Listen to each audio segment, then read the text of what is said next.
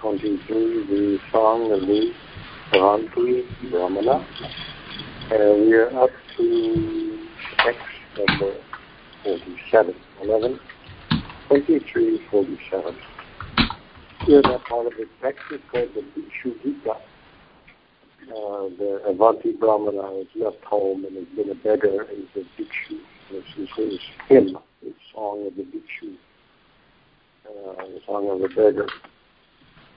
And he's been suffering incredibly. We read about it, and now, beginning with text 42, Bija Uvacha, he seeks out the cause of the happiness and distress in this world, especially in this case, distress. And the thesis statement is in 42, saying, it's not the cause, not these people, neither demigods, my own body, the planets, my past work or time. It is the mind alone, rather, that causes happiness and distress. And in the first verses have been talking about the mind. And in 47, we're coming to the concluding part of that, where in 45, he's listed 7 things: charity, prescribed duties, observance of major and minor regulative principles, hearing from Scripture, pious work, and purifying vows. Their aim, he says, is to subdue the mind, because the concentration of the mind, pure concentration of the mind, fixed on the Lord, is the goal. And if the mind is perfectly fixed and pacified, not turbulent, then what's the use of all these other things? So that's the point. So now we arrive here at today's text number 47. Om Namo Bhagavate Vasudevaya. Om Namo Bhagavate Vasudevaya. Om Namo Bhagavate Vasudevaya. The 47 goes like this. Mano Vishenye Jadavan Sumade Smadeva Manaschananyasya Vasham Sameti Ishmo Hideva Sahasa Sahyam Yunjadvashetam Sahideva Devaha. And the translation: all the senses have been under the control of the mind since time immemorial, and the mind himself never comes into the sway of any other. He is stronger than the strongest, and his godlike power is fearsome. Therefore, anyone who can bring the mind under control becomes the master of all the senses. Here is amplifying the position of the importance of the mind. The word repeated here a couple of times, vasha, the word vasha, in the nominative case, is control, authority, power, control, dominion. So it says here, Mada Anya.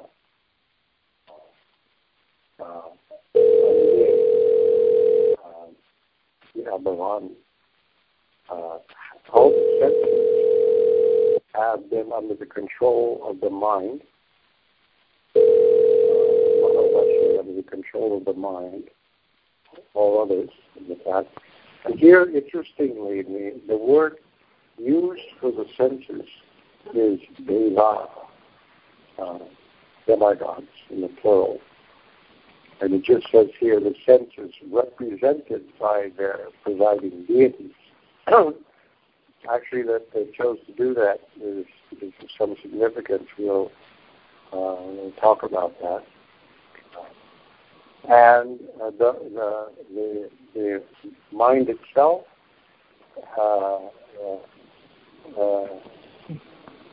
na nyasya vasham sameti, never becomes under the control of the others. So in the living body, there is the mind, which is called the common sense, and the indriyas, the powers of a living being, are the five instruments for gathering knowledge, the instruments of hearing, touching, seeing, tasting, and smelling. These are the Gyan powers of gathering knowledge. And then there's the Karmendriya, the instruments of action, that is to say the mouth, hands, the legs, genitals, and the anus. The sound for sound production, and also for eating. The two hands for manipulating, legs for locomotion, and then instruments for reproduction and for evacuation of waste. These are called the Karmendriya. Each of these senses have their presiding demigod.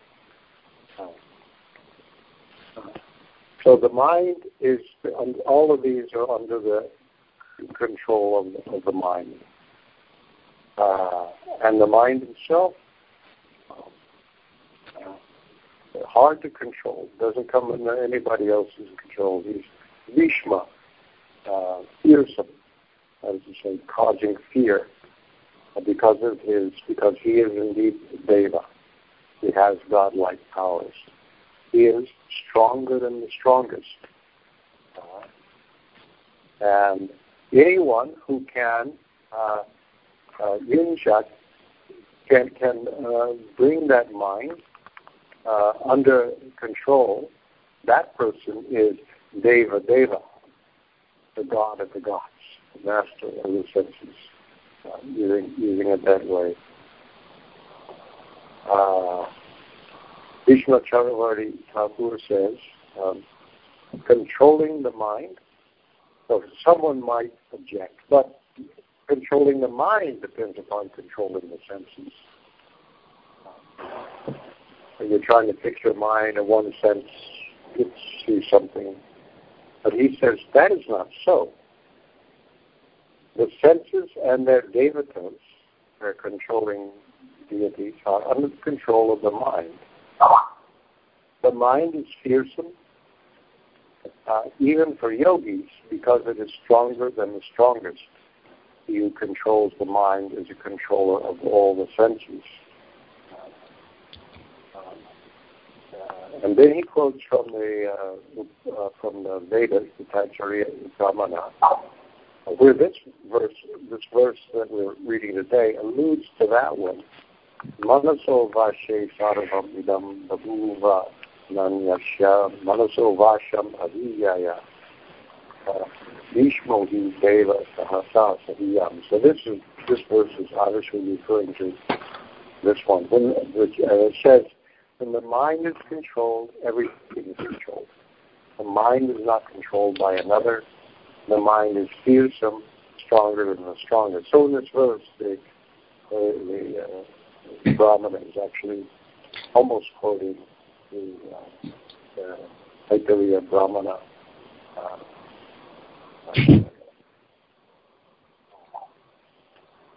So the use here of Deva to denote the senses is significant, because in the Vedic view, the material world is organized in a certain way.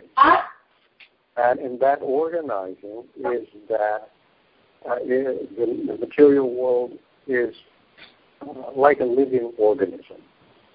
It is the universal form of God. God is there in his own transcendental abode, but when the world is created, the world is made, we find in the Bhagavatam almost a cosmic embryology. And so the Devas the universal body, we are, as individuals, we are to that cosmos as individual cells are to our own body. And in our own body, there are hierarchies of central powers that regulate each of the regular functions of the individual. There are cells in our body, somehow they're all working together. That's because there's some system. There's something in your body that regulates all the cells in the stomach to do their thing. There's something that regulates all the cells in the blood vessels to do their thing. You know, there's like hierarchies for levels of control in our body. And the universe is also alive. And it is this Vishwarupa, the universal form of God. So when that cosmology, which is given very fully in the Bhagavatam in the 5th canto, is here assumed. And that's when they say Deva.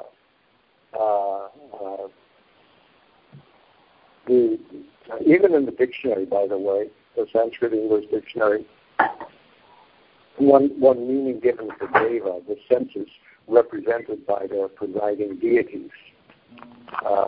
So that usage is found in the Mundaka Upanishad. So this is an understanding. So we know from Bhagavatam that there are 11 demigods or devas in control of these 10 senses, which I've already mentioned, plus the mind has its own presiding deity itself. And then there's two more in charge of buddhi and ahankara. The subtle body of the living entity is called, which generally, and we just say sloppily in English, is the mind, but it's the antakarana, which consists of manas, buddhi, ahankara, and chitta. Manas meaning the mind, strictly speaking. Buddhi, the higher faculty of discrimination. Ahankara, one's idea of oneself, sense of individuality. And then chitta, here meaning consciousness or contaminated consciousness.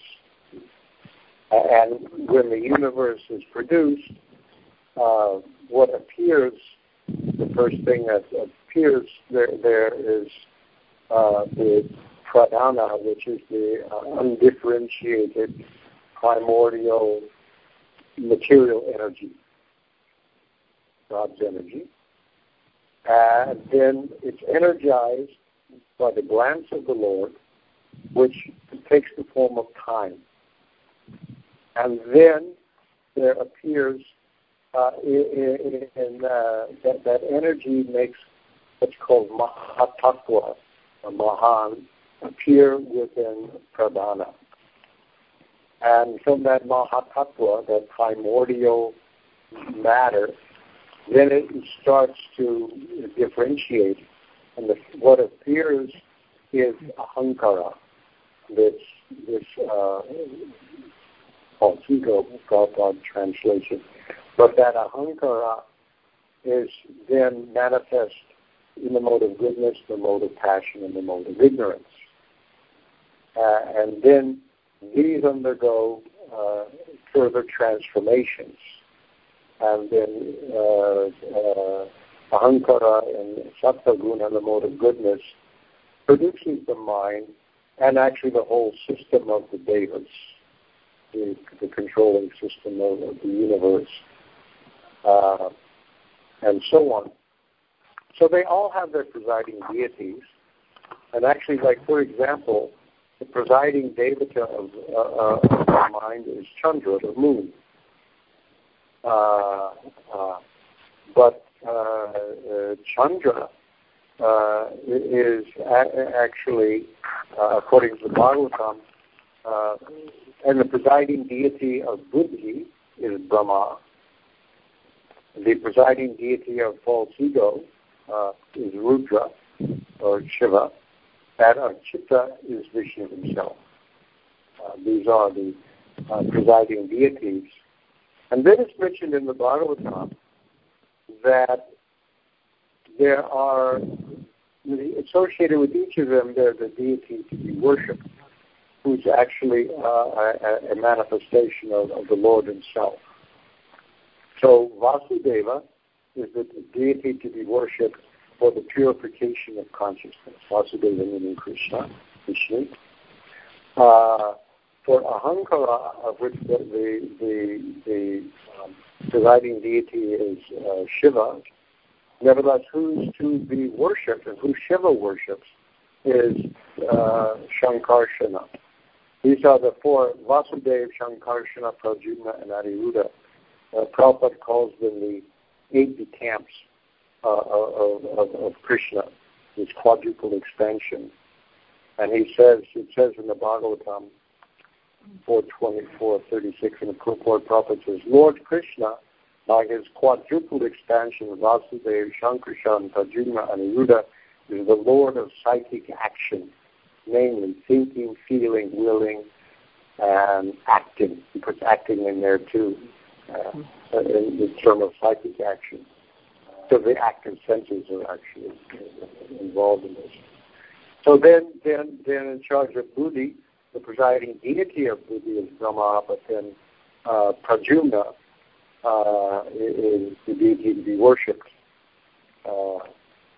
Shankarshan is in charge of integration and disintegration, the force of gravity, the manifestation of Shankarshan. Pradyumna is in charge of growth and maintenance, the deity of growth and maintenance, and Aniruddha, who is the deity to be worshipped for control of the mind, is the master of the senses in the mind.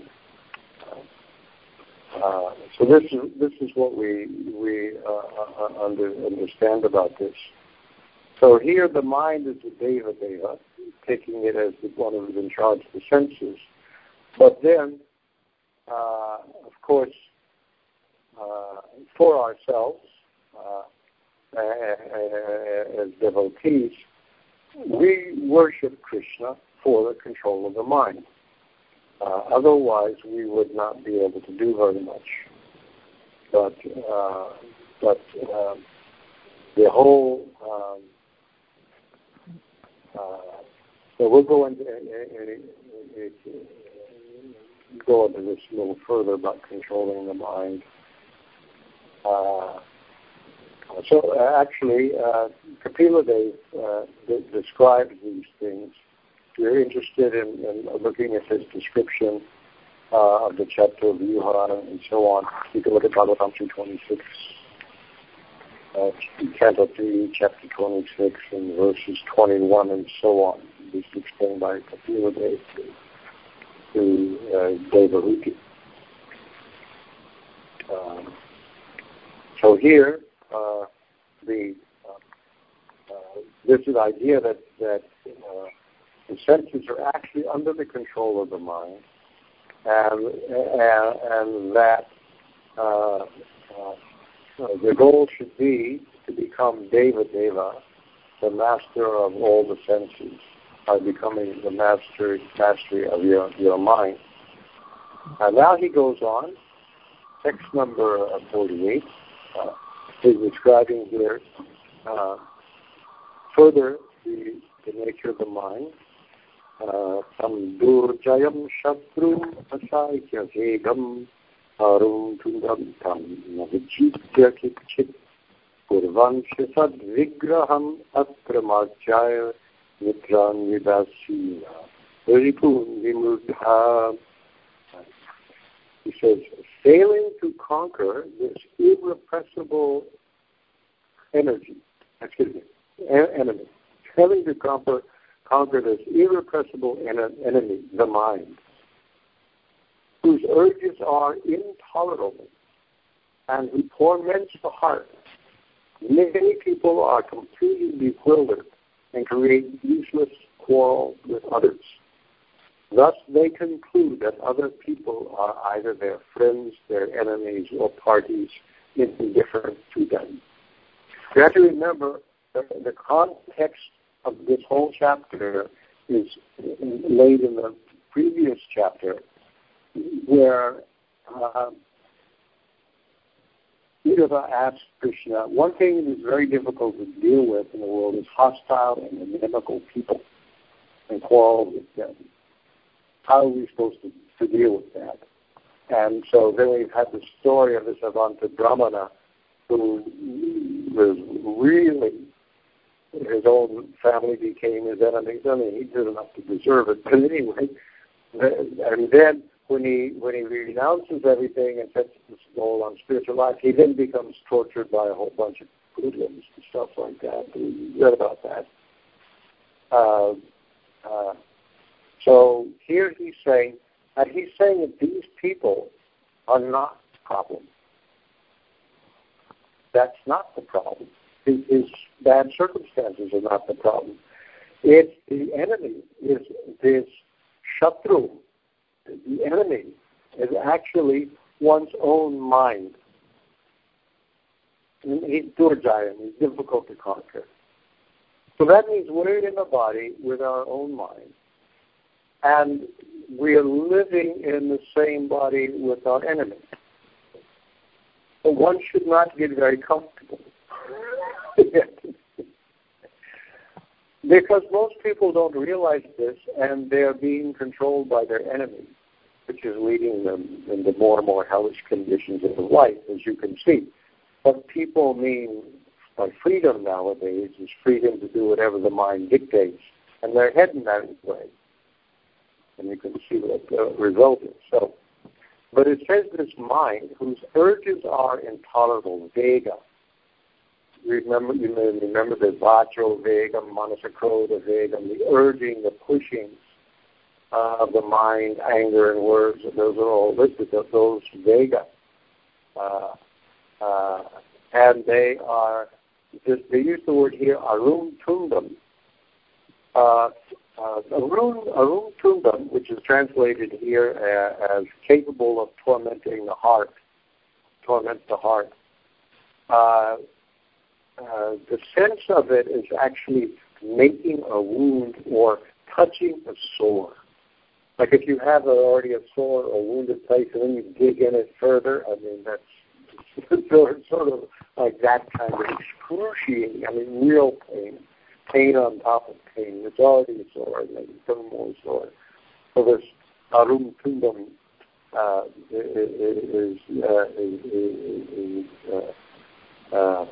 like that. And then,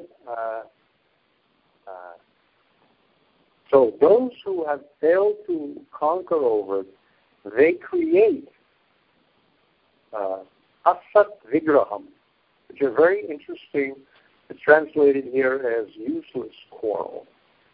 But of course, asat means also unreal or not existing. It could be false and useless, all those things. It's in different contexts. But this vigraham, discord, quarrel, strife, war. But think of it this way, of unnecessary conflicts, when they say useless, unnecessary conflicts that are based on envy, projected evils, false and distorted intelligence, misreading of others' intentions, looking for fights. For so many of the quarrels in the world, this is the age of quarrel, there's no real basis for them. But nevertheless, because of the mind who's tormenting the heart, you become, and then there's useless quarrels. And then when you look at other people, three groups. These are my allies or my friends. These are my ripun, my rivals, my enemies,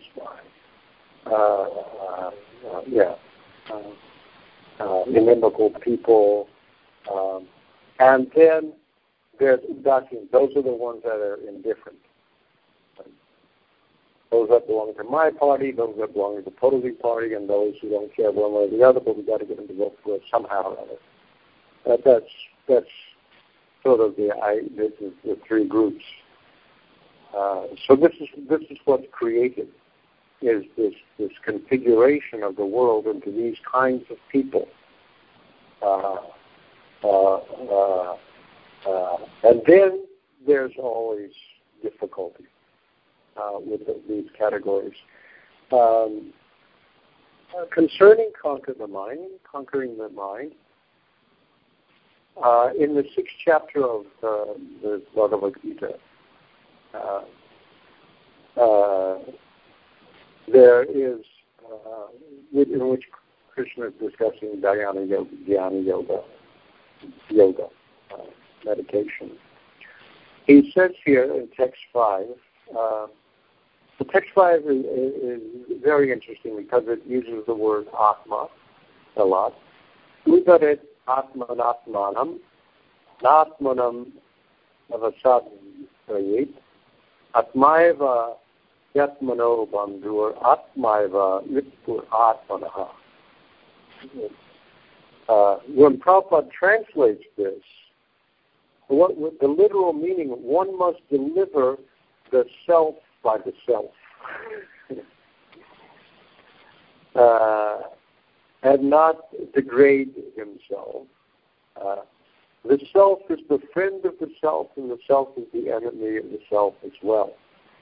That's because you have different ideas of what the self is. So Prabhupada translates it, one must deliver himself with the help of his mind and not degrade himself. The mind is the friend of the conditioned soul and his enemy as well.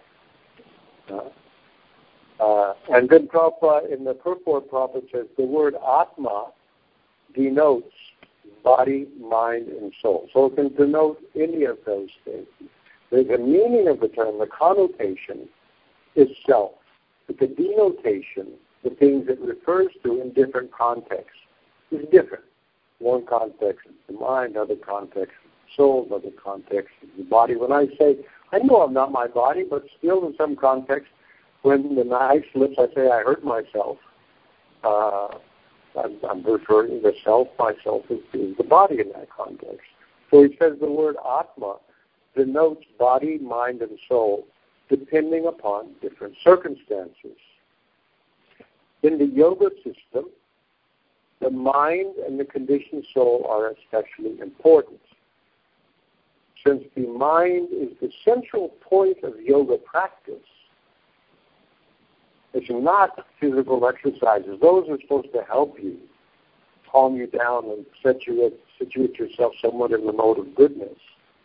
But it's not about the body. Of course, the way it's been commercialized in America, of course it's about the body. I read an article in the New York Times on yoga, and it's about all these ladies, not just ladies, men and ladies, trying to get the yoga butt, which is some kind of, toned up rear end. Cute by yoga practice. That's not the goal of yoga. Atma is the mind. The purpose of the yoga system is to control the mind and to draw it away from attachment to sense objects. So this is the point of yoga. Prabhupada says later on, in fact, the pure soul is entangled in the material world because the mind is involved with the false ego, which desires to lord it over material nature. The false idea, I am the enjoyer, I am the controller. Therefore, the mind should be trained so that it will not be attracted by the glitter of material nature. And in this way, the conditioned soul may be saved. One should not degrade oneself by attraction to sense objects and so on. So then, the next verse, Prabhupada says, for him, he translates it this way, for him who has conquered the mind is the best of friends, but for one who has failed to do so, his mind will remain the greatest enemy. So if the mind is conquered, then it's your friend. Our own method in Krishna consciousness is to engage in the mind in the service of Krishna. Thinking, feeling, and willing. My thinking is about Krishna. My activities are about Krishna, the things I want to do. My feelings are invested in Krishna. So I don't try to stop thinking, stop feeling, and stop willing, but rather I connect all these activities of the mind to Krishna, and they become controlled. When the habits, because the other thing the mind is where we form habits. And if we have that classical conditioning of Pavlov's dogs, where you ring a bell whenever you feed a dog, and then after a while you just ring a bell and the dog starts to salivate. It just gets hungry from hearing the bell because it has this association of ideas that come together in the mind. So there's habits. So if one has the habits in the mind of sense gratification and of material enjoyment, then those habits are they become fixed in the mind and they become very, very strong. Best thing is never to form those habits. But if you're not brought up properly, like most of us are not, then you have to change your habits. And that's a struggle. When the habits are now habits of devotion, and that's my automatic way my mind is programmed. You think of the mind as a computer that you can program. The programmer is the buddhi, the intelligence. You program it for sense gratification, it goes one way. You reprogram it for spiritual life, it goes another way. When it's been trained for spiritual life, it automatically becomes your friend. So that's the sense. So here when he's talking about the mind as the enemy, the difficult to conquer, this is when it's not done in this way. So this is then this sequence in the Gita concludes in text 7. For one who has conquered the mind, the super soul, the paramatma, that word is used in the text, the paramatma, samhahitaha, approached completely. For he has attained tranquility. The word here is prashanta. And the mind actually becomes completely peaceful and free from all material disturbances. Actually, the paramatma starts to become manifest.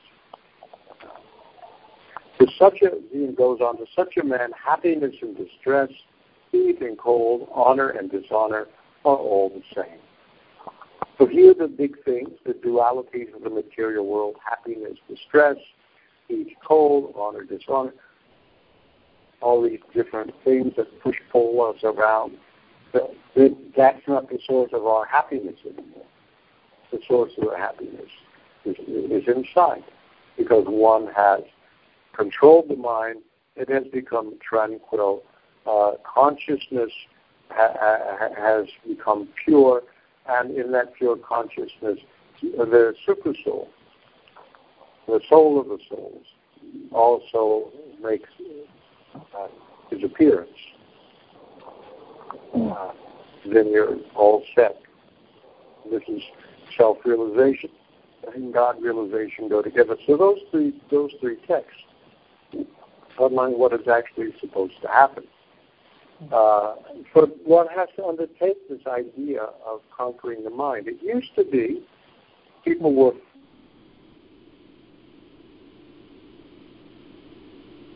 kind of disciplined. I mean, really, you have to do some,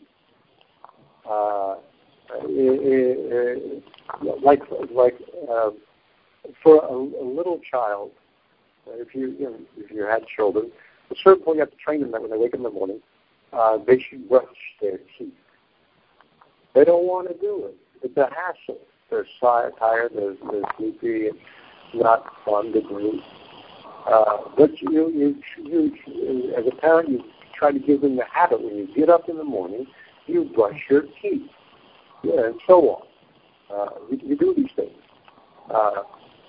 It's time to go to school. You have to get up and go to school.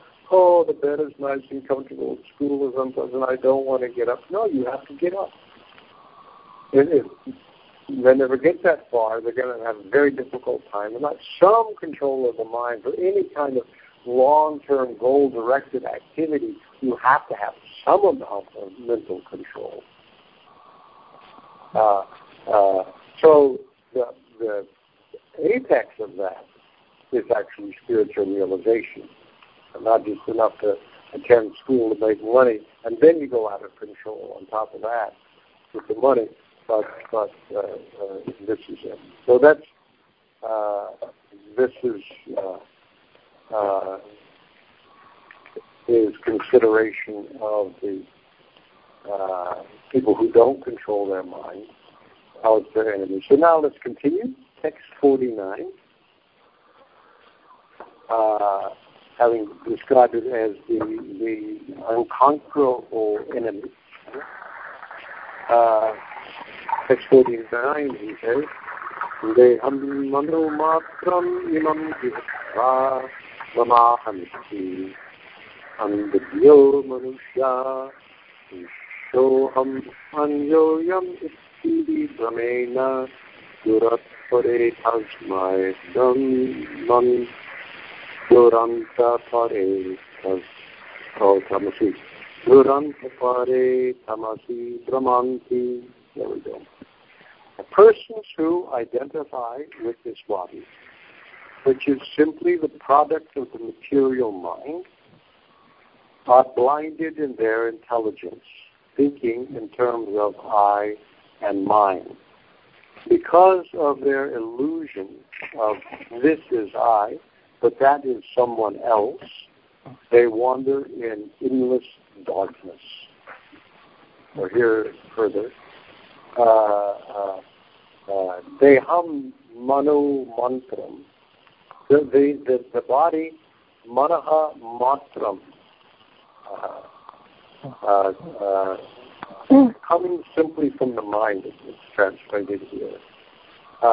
When this body, we have accepted it. We have accepted it. How does it come from the mind? In the sense that when we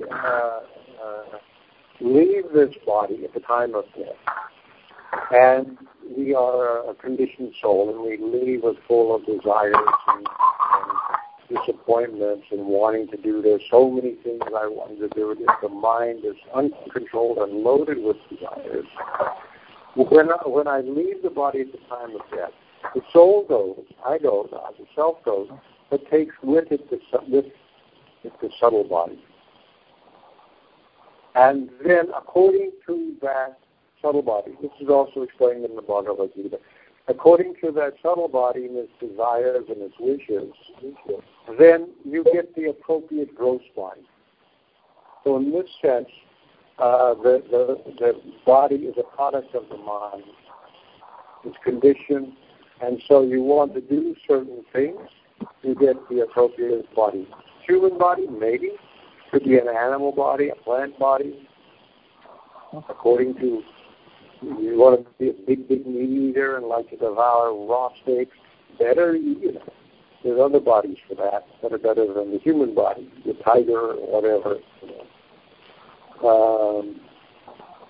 So all those bodies are there for a purpose. Every kind of body you see in the material world, there's a mind behind it that acquired that body. So you identify with the body, which is a product of the material mind. This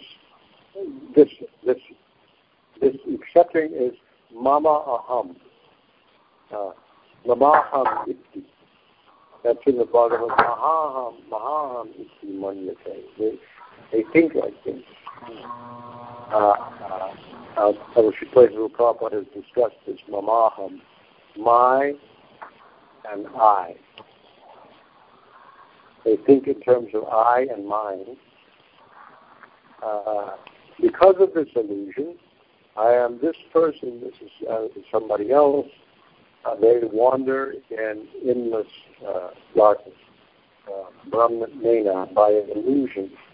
And again, Durantpare, unsurpassable darkness. Vishwanath Chakravarti says, in this way they wander in samsara, repeated cycle of birth and death, accepting the body produced by their mind. They think this is my body, this is my son, and so on. They wander in samsara, this tamasi, darkness. He glosses as samsara. So this is this mamaham. It's worth I picked a few places where this has been discussed in the Bhagavatam. This is 2:5:13. This is referring here to the illusory energy of the Lord. The illusory energy of the Lord cannot take precedence, being ashamed of her position. But those who are bewildered by her, that is the illusory energy, always talk nonsense, being absorbed in thought of it is I and it is mine. Mamaham iti durdiyam. Diya is thought that dur means bad thinking. And that thought is called mamaham.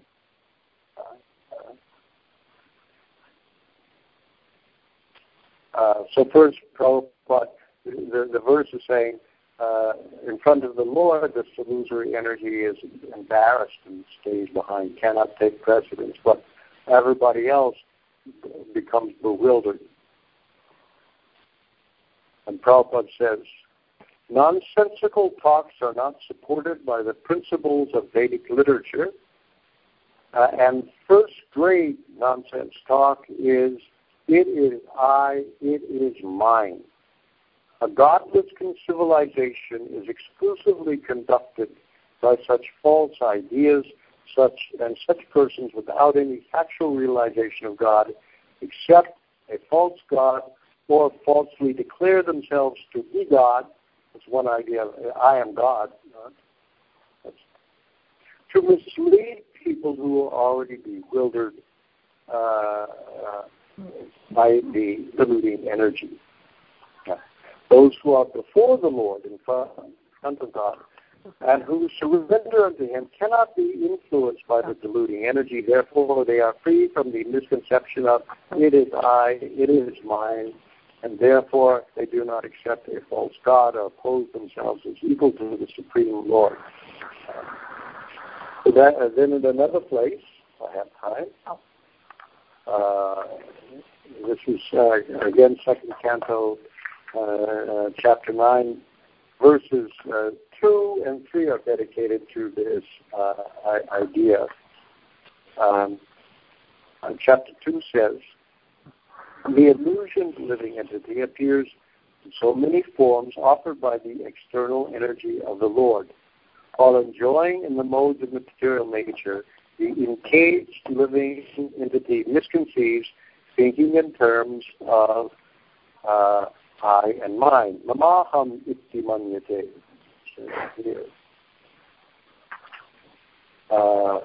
So, Prabhupada gives a very interesting description of sense migration and how you get the kind of bodily and form in 8,400,000 varieties of bodies. And today he says, the different positions of the living in the material world under multifarious manifestations of bodies are due to the misconception of my and I. The karmi, the fruitive worker, thinks of this world as mine. And the jnani wants to become liberated from God, things like that, thinks I am everything. The whole material conception of politics, sociology, philanthropy, altruism, and so on, conceived by the conditioned souls, is on the basis of this misconceived I and mine, which are products of a strong desire to enjoy material life. And then he goes on in the next verse, which describes how a living entity becomes situated in his constitutional glory and begins to enjoy the transcendence beyond time and material energy. He once gives up the two misconceptions of life, I and mine, and it becomes fully manifest as the pure self. And Prabhupada says, about going on about I and mine, verily manifested in two classes of men. In the lower state, the conception of mine is prominent. In the higher state, the misconception of I is prominent. In the animal state of life, the misconception of mine is perceivable even in the category of cats and dogs, who fight with the same misconception of mine. In the lower stage of human life, the same misconception is also prominent in the shape of it is my body, it is my house, it is my family, it is my caste, it is my nation, it is my country, and so on. And in the higher stage of speculative knowledge, the same misconception of mine is transformed into I am. It is all I am, etc. So, there are many classes of men comprehending the same misconception of I and mine in different colors. But the real significance of I can be realized only when one is situated in the consciousness of I am the eternal servitor of the Lord. This is pure consciousness. And the whole Vedic literature teaches us this conception. Then it goes on to say, the misconception of I am the Lord or I am the Supreme is more dangerous than the misconception of mine. I mean, it goes on in there a little bit. Maybe I have to stop now. Let me just see what's in this place I've marked in the third canto.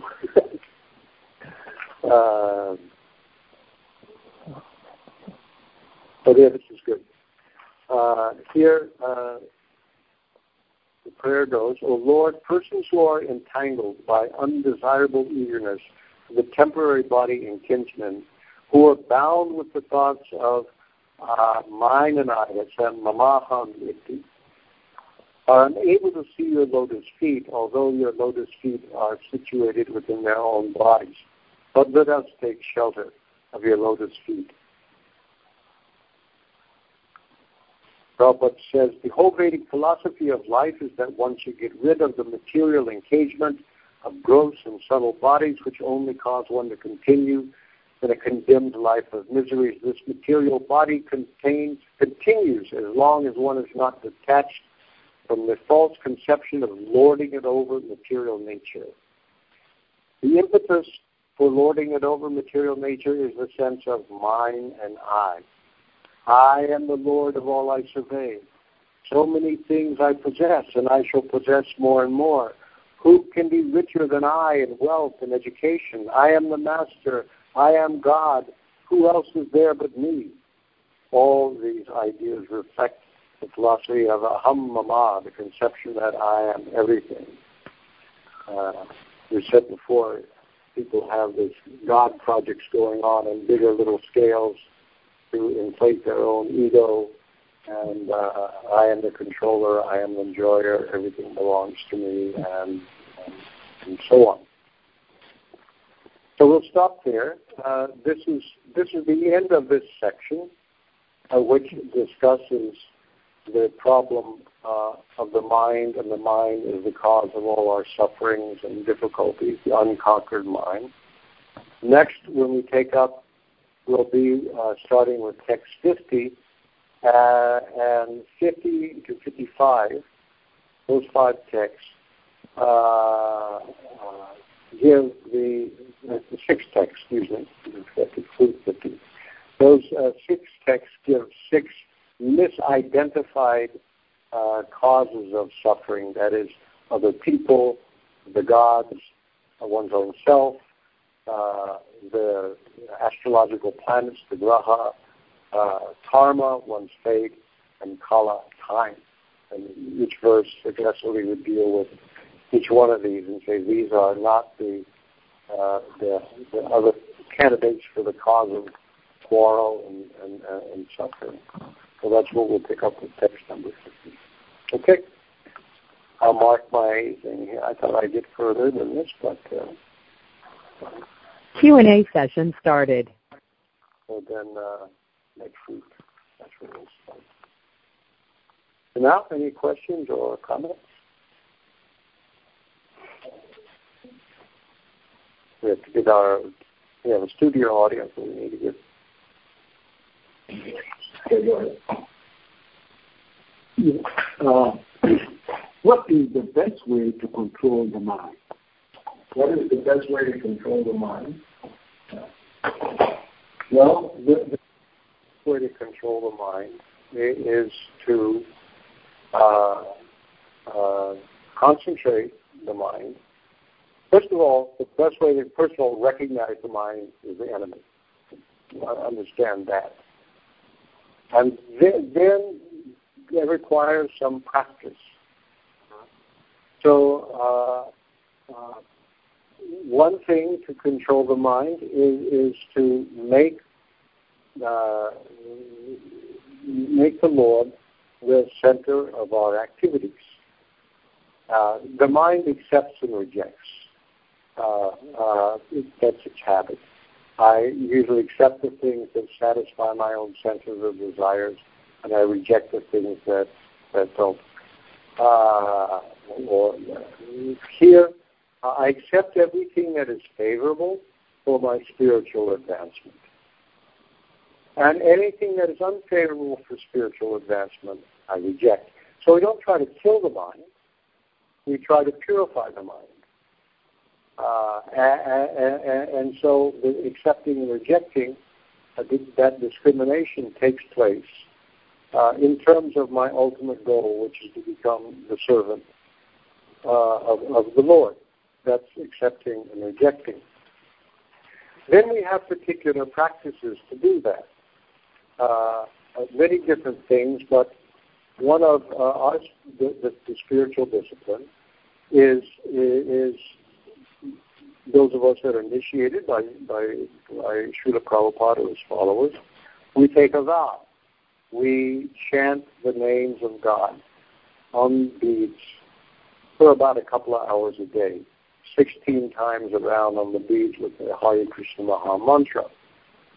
Now, it's practice in controlling the mind because the idea is to focus the attention on the names of God. Hare Krishna, Krishna Krishna, Hare Hare, Hare Rama, Rama Rama, Hare Hare. Now, that constant chanting, we understand that these Krishna and Krishna's name are the same, so that actually we have contact with Krishna. Without just trying to get rid of material things without anything positive, it's extremely difficult. But here we have something positive. This is how God is available to us in the form of His name. And then the discipline is the mind will tend to wander. As soon as it wanders, I bring it back. As soon as I notice it wanders, I bring it back. This is the practice. And to do it for consistently and for the 16 rounds, it usually takes somewhere between 1.5 to 2 hours, depending upon your speed, of dedicated time just to this meditation and prayer. It's both prayer and meditation. Cleanses the mind. It purifies the mind. First of all, the Lord is present in the mind, and so He's the supreme pure. So all these other things become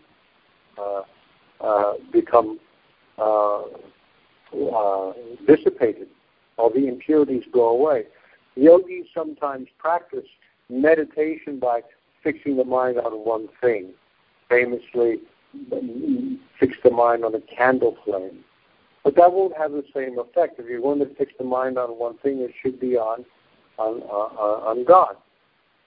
So here, this God in the form of sound, which is very subtle element of sound, this way one becomes purified. So there's a practice. This is a discipline, a spiritual discipline is there to do that. until we come to the day that now I'm trying to concentrate the mind on God, and it goes away. And I find myself concentrating on God somehow or other. I'm thinking about I have to change the oil in the car, and I don't know how my thoughts went off in this way. But the day will come when I'm trying to think about changing the oil on the car, when I'm thinking about changing the oil on the car, and I start thinking about God. I start thinking about Krishna. But without knowing, somehow or other, that's the most important thing. This is when the mind becomes the best friend. So these are the practices that one has to undertake like that. Every spiritual tradition has a discipline like this, one way or the other, of trying to control the mind in meditation and prayer, withdrawal from the world in one way or another. Our diet is very important. Having a pure sattvic diet, all these things, and keep the senses unagitated and control the senses by the mind, like that. Okay. Any other comments or questions? The country has two questions here. So the first one is the sense conveyed by mama aham the same as aham mameti? Yes, same thing. Mama aham is I, and so sometimes the aham mama, mamaham or mama, anyway, it doesn't matter the order. It's the same thing. Okay, and the second question is, if we're not consciously directing our awareness towards Krishna, His service, etc., is it safe to say that we're operating out of false ego? Or is there a vast gray area between Krishna consciousness and Ahankara consciousness? If that you're acting out of false ego, that's the safer idea. Basically, it's not that everything I do will be direct devotional service. I have to do other things too, like change the oil in the car. There's nothing spiritual about going to the garage and getting an oil change. And the activities of a spiritual person doing that and the activities of a material person doing that, there may not be much visible difference. Although a spiritual person is less likely to lose temper and start cursing at people and things like that. But otherwise, the activity is the same. But if I'm doing this, fixing the car and getting it working, to facilitate my service to the Supreme Lord, the quality is still different. It's actually also becomes a spiritual activity in the sense that I'm doing all of this for the sake of God's service. Prabhupada has a very interesting introduction to the second volume of the Bhagavad Gita that he printed in India. Not the Bhagavad Gita, the Bhagavatam. The second volume, he said that he, obviously responding to what people have said about him, he has, of course, written this translation and then published the books himself. And to do that, he had to go into the city, into New Delhi, from Vrindavan, the holy city, and leave the holy city of Vrindavan and go into Delhi.